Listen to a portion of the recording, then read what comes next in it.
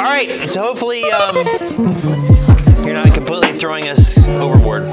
So I would greatly appreciate it if that would be the case. Okay. All right, so one more thing before we begin. I just wanted to kind of put this out there. You know, this is the second Wednesday that we're all back together, and this is kind of normal. I know with a lot of the COVID stuff, it hits you guys probably least than anybody else among the entire population of the world. But one of the things just to keep in mind as we move forward, because we've got, like, this was a big turning point. The next turning point is going to be this Sunday right before Thanksgiving, where we're going to go back to one service. And then we've got Sunday school that's going to start up hopefully at the end of January, right after winter camp is over. But just one thing to keep in mind of you know, just making sure that you're being careful for people around you. There's a lot of people that have varying opinions. And there's people that are more vulnerable. And it's just one of those things where if we're going to care for people, sometimes we have to put aside our personal views on these sorts of things, especially if we hold a certain side a little bit more strongly than others, in order to care for other people. You know, Pastor Tom's done a really good job just at this in general, because he has very strong feelings about pretty much everything in general. But he's really put a lot of his personal feelings aside in order to care for the rest of our church. And so among the youth at our church, it can be very easily just disregarded. And so I just want you guys just to keep that in mind as we move forward, just to be caring for one another, especially those that are older. When I was younger, I used to love hanging out with old people and talking with them. And so I'm just extra cautious with older people at our church. Well, I'll ask them, you know, hey, can I shake your hand? Or hey, can I give you a hug? Or hey, you know, just to be respectful, even though I know they probably don't care. Little things like that just go a long way. So just make sure you guys are doing that. Okay, so we are continuing How to Study the Bible. We're going to be talking about the consistency factor. I think this one's really amazing. There's so many things with this one. This is where it starts to get into much more the deeper things of God. But I love this one very much, and there's good reason for it. And it's really another thing that just blows my mind when it comes to the Scriptures. It really proves the fact that the Bible is most certainly God's book and that He wrote it. So when approaching the Bible, you must pay attention to the consistency of God. And does anybody else not have a study sheet? They need one? Okay. All right. So Carson needs one as well. If you can take care of that, Brandy. Thank you. Anybody else while Brandy's passing it out? Gibson needed one. Go. Even though he was like here before anybody else. Major fail. Whatever. All right. So, when approaching the Bible, you must pay attention to the consistency of God. And you may not understand what I mean by that. You will by the time that we're done, especially before we hit some of the examples. So here's our three verses. Malachi 3:6, Hebrews 13:8, James 1:17. Malachi 3:6, for I am the Lord, I change not. Therefore ye sons of Jacob are not consumed. Hebrews 13, Jesus Christ the same yesterday and today and forever. And James 1:17, every good gift and every perfect gift is from above and cometh down from the Father of lights, with whom is no variableness, neither shadow of turning. God does not change. And we'll talk about that because how He does things can change in the Bible, and they do change, especially when we're looking at different dispensations and how He governs at a certain time in human history. But God's nature does not change. And so we'll talk about that. So God's consistency in the law of first mention. So God is holy, He is perfect, and He is without error. We know that. We've talked about that almost every single week that we've been going through How to Study the Bible. God may change how He deals with mankind from dispensation to dispensation, but His nature and His truth is eternally consistent. Once God's truth is established, it will never deviate to the right or to the left. In the same way, the first time something is mentioned in the Bible, it will establish a truth or a pattern that is consistently found throughout the rest of the Bible. And this is what is referred to as the law of first mention. So God is consistent. You may have heard it said, I think I've said it before, but when you're studying the Bible, you can read from Genesis 1 through Genesis 12. And once you go past chapter 12, there's really nothing new that God reveals in the Bible. Everything that is foundational, spiritual, doctrinal truths, God establishes them and lays them out from Genesis 1 to Genesis 12. From that point forward in the Bible, he goes deeper into those same principles. But it's really neat.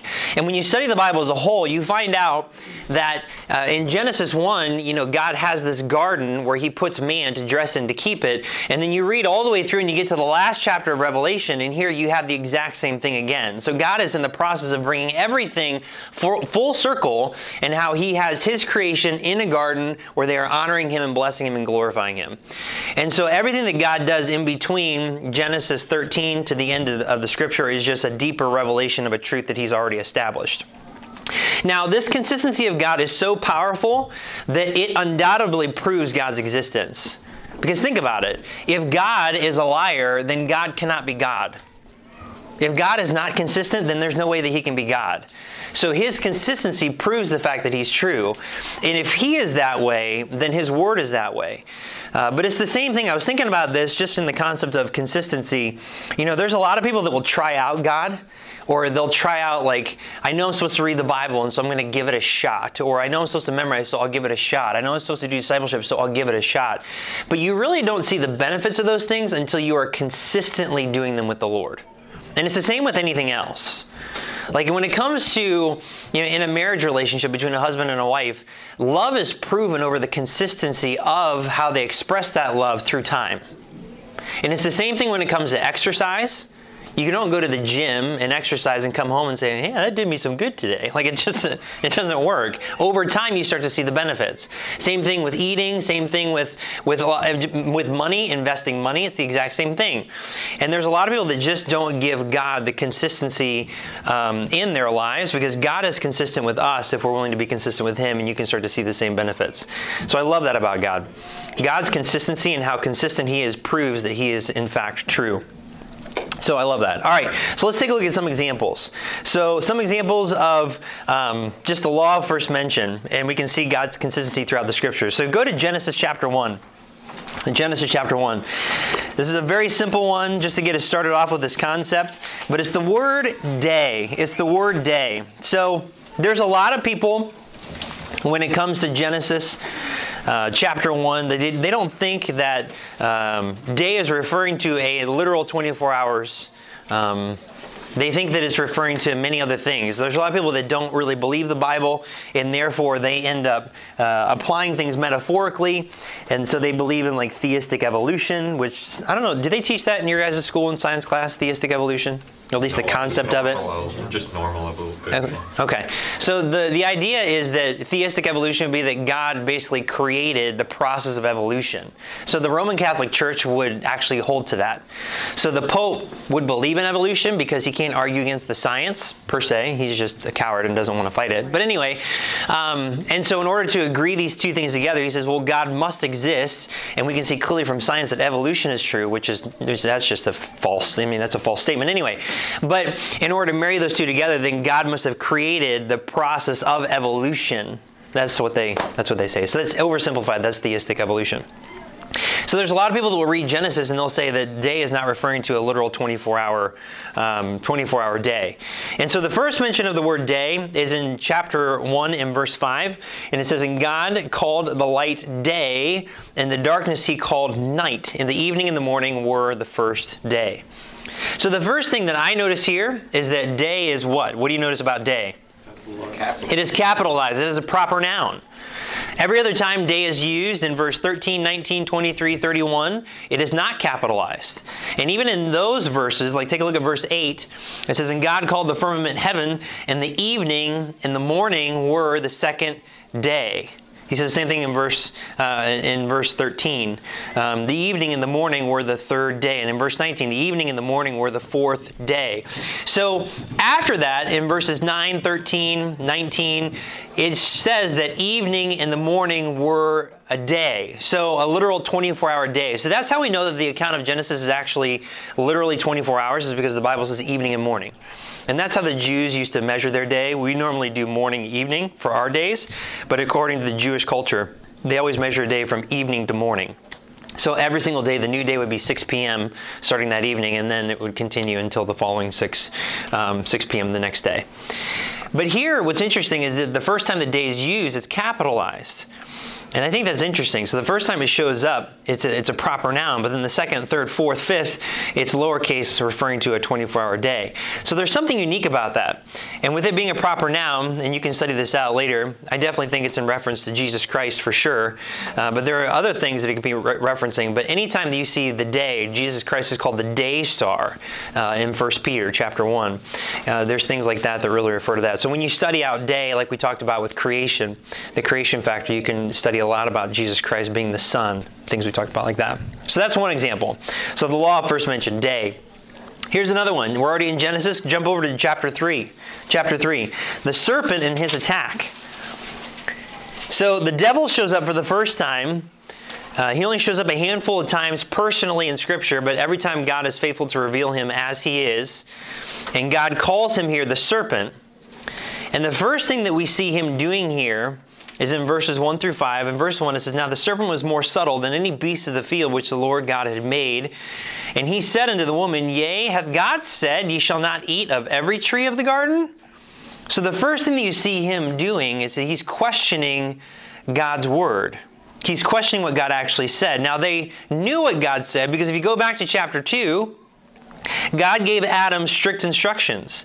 And if you take a look at verse 16, it says, "And the Lord God commanded the man, saying, Of every tree of the garden thou mayest freely eat. But of the tree of the knowledge of good and evil thou shalt not eat of it, for in the day that thou eatest thereof thou shalt surely die." So the first time the serpent or the devil shows up in Scripture, he's questioning God's word. Yea, hath God said? Did he actually say, "Ye shall not eat of every tree of the garden"? And the woman said unto the serpent, "We may eat of the fruit of the trees of the garden, but of the fruit of the tree which is in the midst of the garden, God has said, Ye shall not eat of it, neither shall ye touch it," which God did not say. So she added to God's words in that circumstance. And then verse 4, "And the serpent said unto the woman, Ye shall not surely die." So he questions it first. Did God actually say that? And then he trips her up. She ends up adding to God's words, and then he flat out just contradicts the word of God. He's like, "You're not going to die." When God clearly said, "In the day ye eat thereof, ye shall surely die," and God is not a liar. So you see the serpent contradicting the word of God. And then in verse 5, he changes it. "For God doth know that in the day ye eat thereof, then your eyes shall be opened, and ye shall be as gods, knowing good and evil." So this is his plan, and he does this all the time. If he can get someone to question what God actually said, and then he can start to introduce a seed of doubt and then contradict what God has said, then he can very easily change what God has said and make someone believe something contrary to what God has already established. And then if you notice the result of this in verse 6, "And when the woman saw that the tree was good for food, and that it was pleasant to the eyes, and a tree to be desired to make one wise, she took of the fruit thereof and did eat, and gave also unto her husband with her, and he did eat. And the eyes of them both were open, and they knew they were naked, and they sewed fig leaves together, and made themselves aprons, and then they hid themselves from the voice of the Lord God," in verse 8. Now here's something that's interesting. Go to 1 John chapter 2. Hold your spot there in Genesis. Go to 1 John chapter 2. 1 John chapter 2.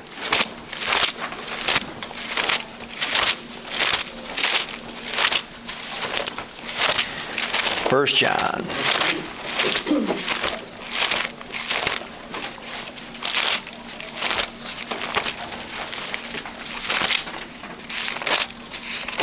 All right, and so I'm going to read 16 and 17. 1 John 2, 16 and 17. Who wants it? Ethan. "For all that is in the world, the lust of the flesh, and the lust of the eyes, and the pride of life, is not of the Father, but is of the world. And the world passeth away, and the lust thereof, but he that doeth the will of God abideth forever." Okay, so according to verse 16, what are the three things that he lists there? Lust of the flesh, lust of the eyes, and the pride of life. Okay, lust of the flesh, lust of the eyes, and the pride of life. This has always been the tactic of the devil. This is what he does. So in the first place you see the devil showing up, he's questioning the word of God, he contradicts the word of God, and he changes the word of God in order to get people to then lust after their flesh, lust after their eyes, and to have the pride of life to disobey God.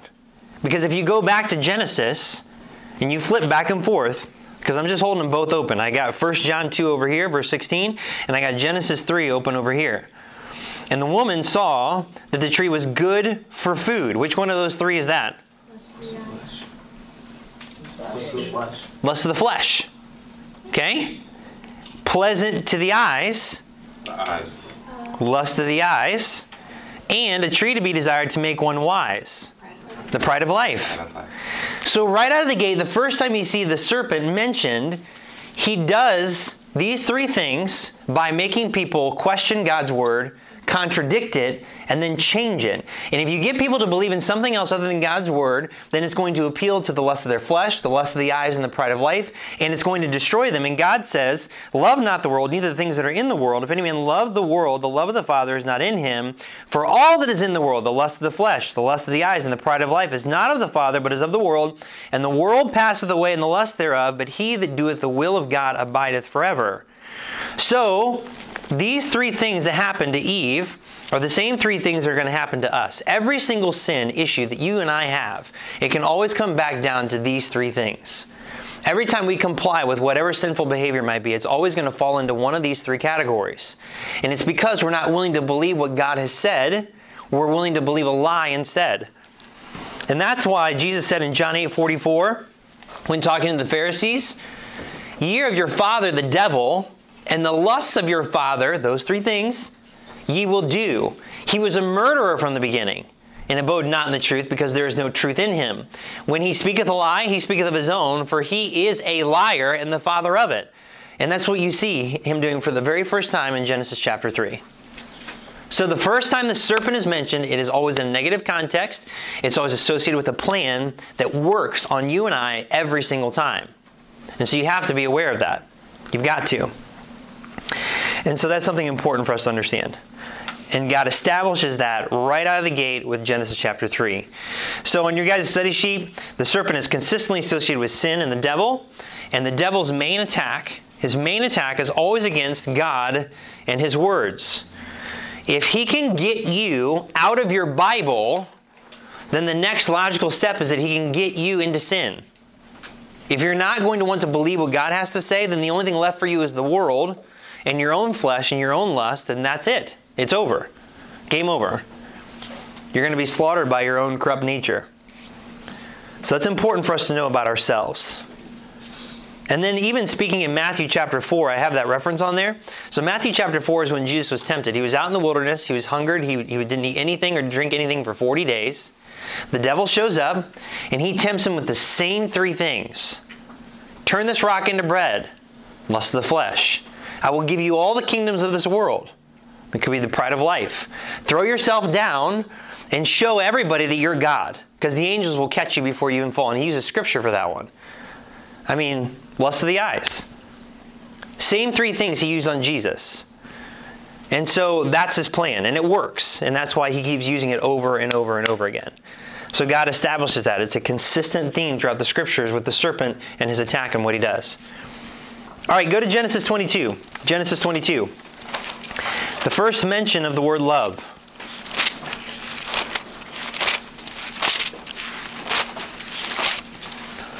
And a lot of these are very easy to find. I mean, if you just open your Blue Letter Bible app and you just search for a word and you find the first place that it's mentioned, you study the context and you'll be able to find what God wants you to know about that particular passage and about that concept. So Genesis 22. And it came to pass after these things that God did tempt Abraham and said unto him, Abraham, and he said, Behold, here am I. And he said, Take now thy son, thine only son Isaac, whom thou lovest. So that's the first mention of any of the form of the word love in the Bible. And get thee into the land of Moriah, and offer him there for a burnt offering upon one of the mountains which I will tell thee of. What's really interesting is when you study out the land of Moriah, and you cross-reference verse 2 with 2 Chronicles 3 and verse 1, it is very likely that that is the exact same place where Jesus was crucified. So now you have Abraham taking his only son, Isaac, whom he loves, to the place where later Jesus was going to be crucified, and he offers his only son as an offering. And what I love about this concept is that the first time that it's mentioned about love, true love, it's always associated with an unconditional and a sacrificial sacrifice. Because this whole picture of Abraham sacrificing his only son because God told him to do it, it's associated with that. That would have been huge. That would have been so difficult. I mean, you think about Abraham. God promised Abraham a son in his old age. And he even laughed. Sarah laughed. They're like, there's no way. We're too old. There's no way. We're way past childbearing years. There's no way that we're going to have a son. And God said, no, you will. You will have a son. And he didn't believe God. He listened to Sarah. And Sarah gave her handmaid unto Abraham. And then that's where Ishmael was born. He became the firstborn. And then there's that whole mess that unfolded there. But he didn't trust God. He didn't believe God. And so then Ishmael came onto the scene. But God said, no, Ishmael is not through whom my seed is going to go. It is going to be with the promised seed. I promised you a son. I love that concept. Not what you've done according to your flesh in order to make it happen, but what I have promised you, through him is going to come your seed from which I'm going to make many, many nations. The nation of Israel. And so you have that concept introduced here. And now God is saying, go and kill him. You've rejected your other son. He's now cast out, he and his mom. And now this is the promised seed, and I'm asking you to kill him. It's a perfect picture of what's going to happen in the future with Jesus Christ. And so for him to obey God, this was a great moment of sacrifice for him. And he loved him. So it's always associated with unconditional and sacrificial sacrifice. So love is not what we typically think. It's not some sort of an infatuation or some sort of the butterflies in the tummy. That's not it at all. It comes with great sacrifice. And sometimes because we love God, we have to sacrifice many things in our life. But you take a look at John 3:16. For God so loved the world that he gave his only begotten son, his only son, that whosoever believeth in him should not perish but have everlasting life. And my goodness, I love 2 Corinthians 5:19. It says that God was in Christ reconciling the world unto himself. So the first time love shows up in the Bible is a very, very powerful, and it's a beautiful, beautiful picture of Jesus Christ and what he was going to do. And then in that same context, just down a few verses, you got verse 5 is the first mention of the word worship in the Bible. So look at verse 5. It says, And Abraham said unto his young men, Abide ye here with the ass, and I and the lad will go yonder and worship and come again unto you. Now that's interesting because he says, I and the lad, we're going to go and we're going to come back. So obviously, and we know this from studying scripture later on, that Abraham believed that God was going to raise up Isaac from the dead. Because God promised him his son. So if God's going to have me sacrifice him, God will obviously bring him back from the dead. He's going to have to because he promised this boy to me. And through him was going to come the whole nation of Israel. And so he has to make that happen.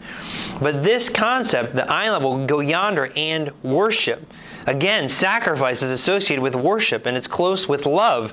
And so the first mention of worship shows up. It's not just about singing songs, feeling good. True worship will always involve sacrifice. Always. It always involves sacrifice. And that sacrifice will include a life-changing encounter with God where you just cannot be the same any longer. You just can't. And so if we're going to truly worship God in our life, it means that we're going to have to let go something that we hold dear in order to follow the Lord. We're going to have to. That's why Jesus mentioned in some of these verses, I'll have you guys look them up. Let's do Matthew 10, 37, 38. Who wants that one? All right, Sam, you got that one. Gavin, take Luke 14, 26, 2 Corinthians 5, 14 through 15, and 2 Corinthians 8, 5. Who wants that one? All right, Emily.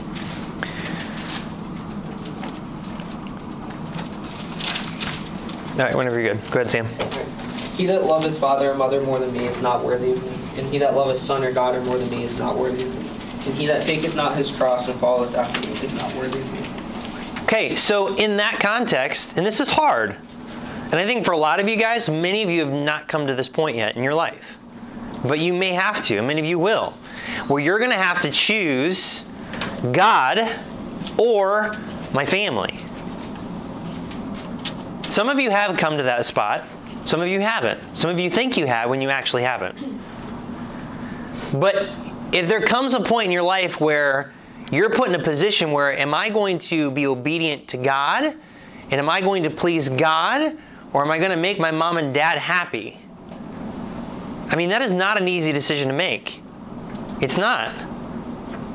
I remember, and I shared this when I was preaching a few Sundays ago, that with my parents, I had to come to a spot where it didn't matter what my parents did. I wanted to do what God wanted me to do. And this is a very hard thing. It was a very hard thing for me because I always were able to lean on my parents for spiritual matters. I told Lily a few days ago, I think it was actually last week, we were chatting, and I told her, I said, I am not a Christian. I am not born again because of my mom and dad. And when the day comes where you choose to follow the Lord, it's not because of me and your mom. It is a personal decision that you make between you and God alone. And it has nothing to do with your mom and dad. And that is absolutely true. Because there may come a day where your mom and dad, who you think are spiritual, might completely walk away. And then what? So this whole concept of worship is a very personal, very deep, sacrificial decision that changes your life forever. Luke 14:26. If any man come to me and hate not his father and mother and wife and children and brethren and sisters, yea, and his own life also, he cannot be my disciple. Okay, so hate is to build that contrast, to paint that picture. But if you come to the Lord and you want to follow the Lord and you're not willing to refuse and say, no, I'm not doing this because of my mom, because of my dad, because of my wife, because of my kids, because of my own life, then you can't be his disciple. This is a huge decision, but that's what it means to worship. So, even what I want for my life can't matter anymore. This is a very hard concept for you guys to really get your minds and hearts around. Because a lot of you guys have the mindset of, well, some of you, because some of you are just freaking out about what you're going to do with your future. But some of you might what am I supposed to do? Or I want to do this with my life. Or I want to experience that with my life. Or I want to do this. I want to do that. I. Okay, hold on a second. But what does God want for you? What does God want you to do? And I know you've heard that before, but it is absolutely true. And I needed to, even if what I wanted was good in my life, even if what I wanted I believe was going to be honoring to God, I needed to put that out there and say, all right, God, heart-to-heart time between me and you, this is what I want. And I honestly believe that I think this is what you want for me. But it's not about what I want. It's about what you want. So if you don't want this for me, then make that clear and take it away, shut that door, because I don't want that. I mean, I want that, but I don't want that if that's not what you want for me. And that is hard. That is hard. That's hard when it comes to, for me it was, honestly, I came to the spot where I really believe God wanted me to be in ministry, but I had to put that out there. I had to put that on the altar and say, all right, God, if you don't want me to do this, then don't open up the door. I had to do that about my wife. God, if you don't want her for me, then take it away. Now, I don't want that. I love her dearly, but if that's not what you want for me, then take it away. Whatever it is, and God will bring you to these moments where it makes you count the cost and say, okay, do I really trust God? Do I really belong to God? Am I really a part of his family? That's what it means to worship.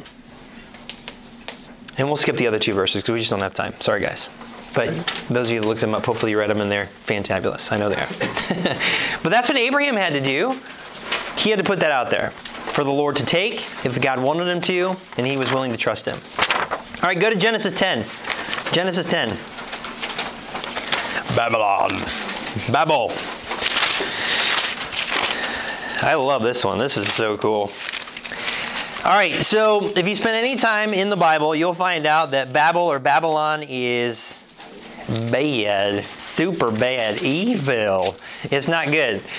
And so what you find here, especially when God's talking about Babylon or Babel in Revelation, and it being associated with the mother of harlots, and God really using some very strong language, and then equating her to Jezebel, and you read about the life of Jezebel and how super wicked she was.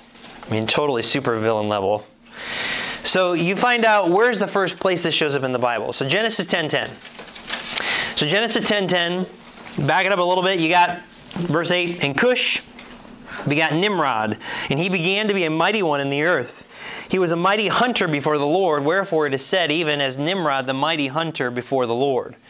And the beginning of his kingdom was Babel, and Erech, and Akkad, and Calneh in the land of Shinar. Anytime in the Bible that you find Babel, Babylon, Shinar, and even the word hunter, it is always in a negative context. Always. And so we know that Nimrod was a bad dude just because of that association that you study out throughout Scripture. But then in chapter 11, we found out more about Babylon and the Tower of Babel. And the whole earth was of one language and of one speech. And it came to pass as they journeyed from the east that they found a plain in the land of Shinar. There it is. And they dwelt there. And they said one to another, Go to, let us make brick and burn them thoroughly. And they had brick for stone, and slime had they for mortar. And they said, Go to, let us build us a city and a tower, whose top may reach unto heaven. And let us make us a name, lest we be scattered abroad upon the face of the whole earth. And the Lord came down to see the city and the tower which the children of men builded. And the Lord said, Behold, the people is one, and they have all one language, and this they begin to do, and now nothing will be restrained. This is interesting. And now nothing will be restrained from them which they have imagined to do. So God's result, go to, let us go down. The Trinity, let us go down, and there confound their language, that they may not understand one another's speech. So the Lord scattered them abroad from thence upon the face of all the earth, and they left off to build the city. Therefore the name of it is called Babel, because the Lord did there confound the language of all the earth, and from thence did the Lord scatter them abroad upon the face of all the earth. So there's several things just at a very high level, because remember, if you're reading all the way through, from Genesis 1 all the way through, what did God tell Adam? What was part of the command for Adam? Be fruitful and multiply. Be fruitful and multiply and replenish the earth and subdue it and have dominion. Okay? So there's that. What did he tell Noah in Genesis chapter 9? Be fruitful and multiply. That's what he told him there too. So now you have a scenario just 2 chapters later where you have the whole earth, so they multiplied.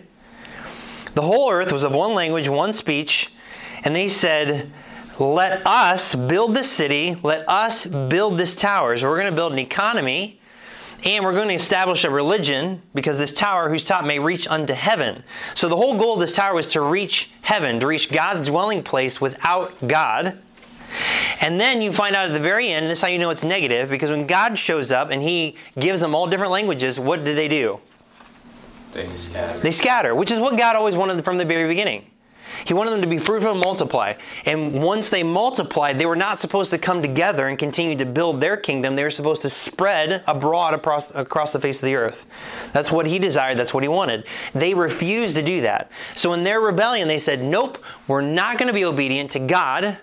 And we know what He's told us to do because we know our fathers, Noah, and we know what God told Adam. We know them. We have the testimony. It's not been that long since those guys were even around.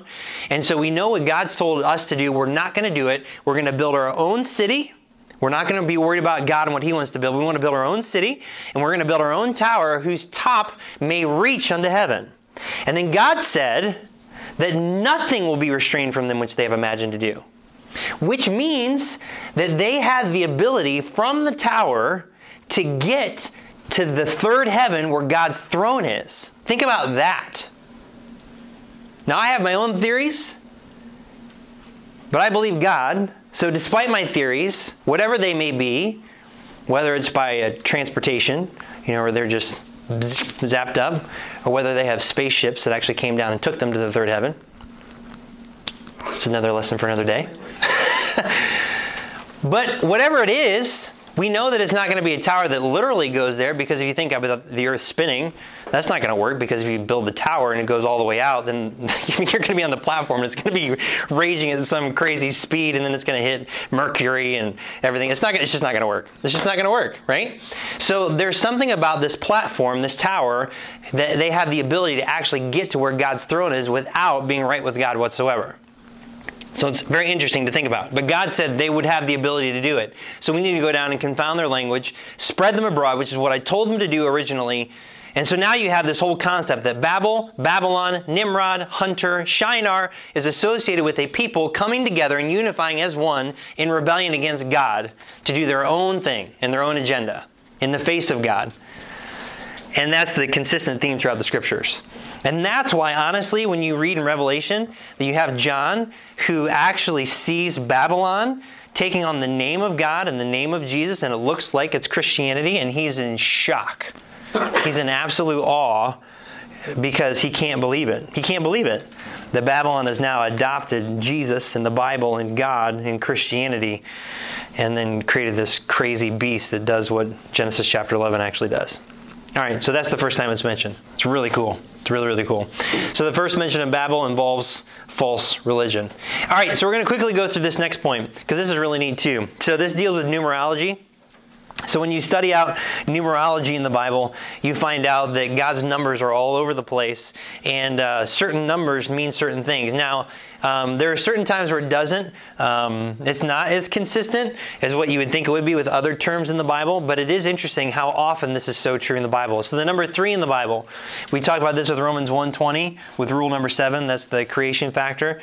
That 3 represents the structure of the universe. So there are 3s in everything when it comes to creation, because God created everything after the pattern of Himself, the Trinity. And so we see that in Romans 1:20. For the invisible things of Him from the creation of the world are clearly seen, even His eternal Godhead, power and Godhead. The number 5 in the Bible, the first time it shows up is Genesis 5:5. Shocker. I think that's interesting. So Genesis chapter 5, verse 5. And it's always associated with death, the grave, beast, Satan, the devil. In the book of 2 Samuel, men were killed when they were struck under the 5th rib.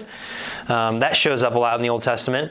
Acts 5:5, the 5th book in the New Testament, as a side note, Ananias is killed by God for holding back from the offerings. So those are just a few patterns that you see in Scripture. The number 6 in the Bible shows up, and the first time is in Genesis 1:31, where Adam was created on the 6th day. Revelation 13:18 mentions the number of the Antichrist. So 6 is the number of man. 6 is the number of man, and God emphasizes this in the Bible. 7, first mention is in Genesis 2. God is finished with His creation. He rests on the 7th day. 7 is God's number for completion. And that's why there's 7,000 years of human history. And then God is going to be done with everything once and for all. I'm going to bring it back full circle the way it was in Genesis chapter 1. 8 in the Bible. 8 is the number representing new beginnings. And of course this makes sense because 7 is the number of completion, so the next number would be a new beginning. And 2 Peter 2:5 and 1 Peter 3:20 talks about Noah. 2 Peter 2:5 talks about how Noah is the 8th, and then 1 Peter 3:20 talks about he and his family, that there are 8 people that God started over with after the flood. And of course that's found in Genesis chapter 8. I'm sure that's just a coincidence. And then Luke 2:21 in the Bible, male babies are instructed to be circumcised on the 8th day because their white blood cell count is the highest at that point. And God just so happened to do that. No big deal. And then number 9 in the Bible shows up Genesis 9, ironically. 9 seems to be a number that God uses related to fruit bearing. And in Galatians 5:22 through 23, there are 9 characteristics of the fruit of the Spirit. A lot of other Bible translations will say fruits of the Spirit. But when you look in your King James Bible, it actually says fruit of the Spirit because they're all encompassing. Once you have the Spirit, you have the fruit of it. And there are 9 aspects of it. It's very similar to... what's that fruit that we like, Megan? I forget. The one that's the pomegranate. It's like a pomegranate. You know when you bust open a pomegranate, there's multiple seeds inside the fruit of the pomegranate? I know, they're fantabulous. I love it. So that's number 9 in the Bible. Number 10 in the Bible it first shows up in Genesis 10:10 with the first Gentile kingdom, Babel. 10 is a number that represents Gentiles or non-Jews. In the last days, Daniel 2 and Revelation 17 mention 10 Gentile kings that rule the earth. Coincidentally, in John chapter 10, Jesus speaks of Himself as the shepherd of the sheep of Israel and how there are other sheep, Gentiles, that must be brought into the fold, and then there will be one flock. And then in Romans 10, Paul discusses how Jews and Gentiles can be born again during the dispensation of grace or the church age. So it's interesting where 10 shows up in the Bible. 12 is a no-brainer.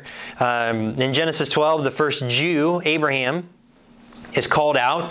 12 is the number associated with the nation of Israel and the Jews all over the place. Exodus 12, Israel comes out of Egypt for the first time as a nation.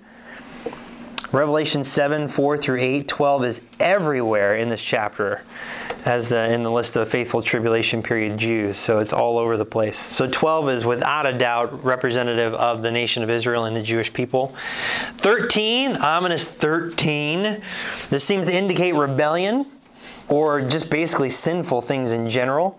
You can look this up. It's very interesting. Genesis 13:13, Exodus 13:13, Proverbs 13:13. It's just bad. It's all bad. And then the number 40 in the Bible, first mention is Genesis 7, verse 4. 40 is a number related to the time of testing. So the nation of Israel wandered in the desert for 40 years. Jesus was out in the desert for 40 years before he was tempted, or 40 years, 40 days, 40 years. Yeah, you didn't know that, did you? 40 days when he was tempted by the devil. And you see it all over the place in Scripture. Solomon's reign was 40 years. David's reign was 40 years. It's all over. So it's very interesting, very interesting. So as you study the Bible, you just can't be ignorant of the consistent patterns that God has established. God is very consistent with His words and His concepts on purpose. It's His book. So when seeking to understand or clarifying an issue in the Bible, always be sure to check the first time the word or subject is mentioned. That's a great rule of thumb. God brings great clarity with first mentions. So there's that. So that's the consistency of God. It's very interesting. And now that you know this, you're going to start reading stuff. Like I know for me, every time the number 3 pops up in the Bible, it draws my mind to this whole point that God is consistent. And so many times, 3 in the Bible is always a picture of the death, burial, and resurrection of Jesus Christ, or something with the Trinity or the Godhead. It's really, really amazing.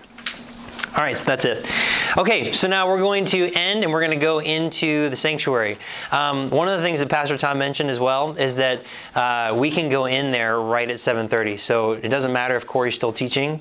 Just bust in and interrupt. And if you're afraid to do that, you can wait for one of the leaders to do it. I think I'm afraid. But he's supposed to be done at 7:30. So I know Corey. So that's what we'll do. All right, so let's pray really quick. Isaac, why don't you close it? You bet. Okay. Dearly Father, I thank you for this day and just for letting everyone come out on Wednesday. And I pray for the upcoming outreach ministry and the Bible study that we can all be inviting our friends to that. Because it's really just based on bringing guests in and giving them opportunities to hear the gospel they wouldn't have had before. And I pray for the rest of tonight that when we go to prayer meeting that we can just have a good time of fellowship and just lay anything that's on our hearts to you, Lord. And just name, amen. Amen. All right, go ahead, head down there and bust in. But quietly.